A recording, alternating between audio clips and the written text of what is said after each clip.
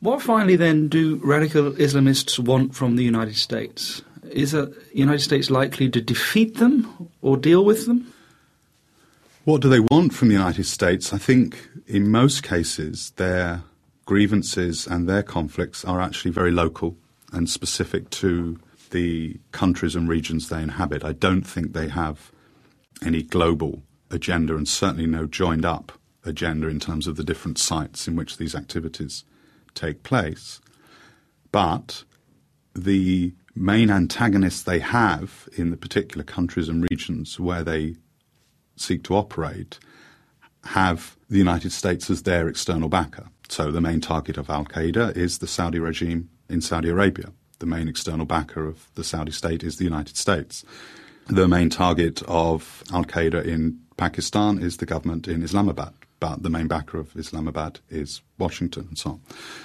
So in each case, the grievance of these groups is actually against local elites, local leaders and so on. But because those local elites and local leaders are supported by the United States, and because of the failure of these groups to win their political struggles locally, they have internationalized the conflict, seeking to weaken their local antagonists by getting their external backer to go home.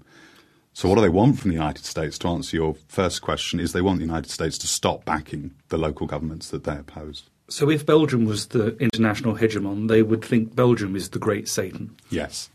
I mean, there's a cultural element to it as well. There is a cultural conflict between the interpretations of Islam that legitimate this form of violence and a hostility to the cultural forms of the liberal democratic capitalist West. There is a cultural element to it.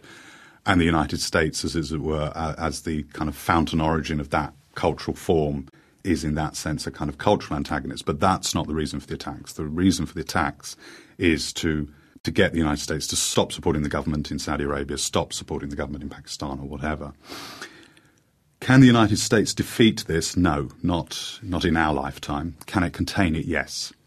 As a strategic threat, al-Qaeda is, I would suggest, already vanquished. As a perpetual, at least for the foreseeable future, and by that I mean decades, will these kinds of problems go away? No, they won't. And the reason why they won't go away is because the societies and states that are generating that conflict are so unstable and so weak, and none of us know how politically, as it were, to mend them or to find ways of diffusing much of that tension, that it will continue to bubble away.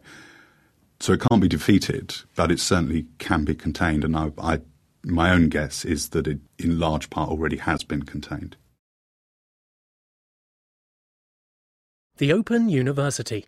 For more information, go to www.open.edu/iTunes U.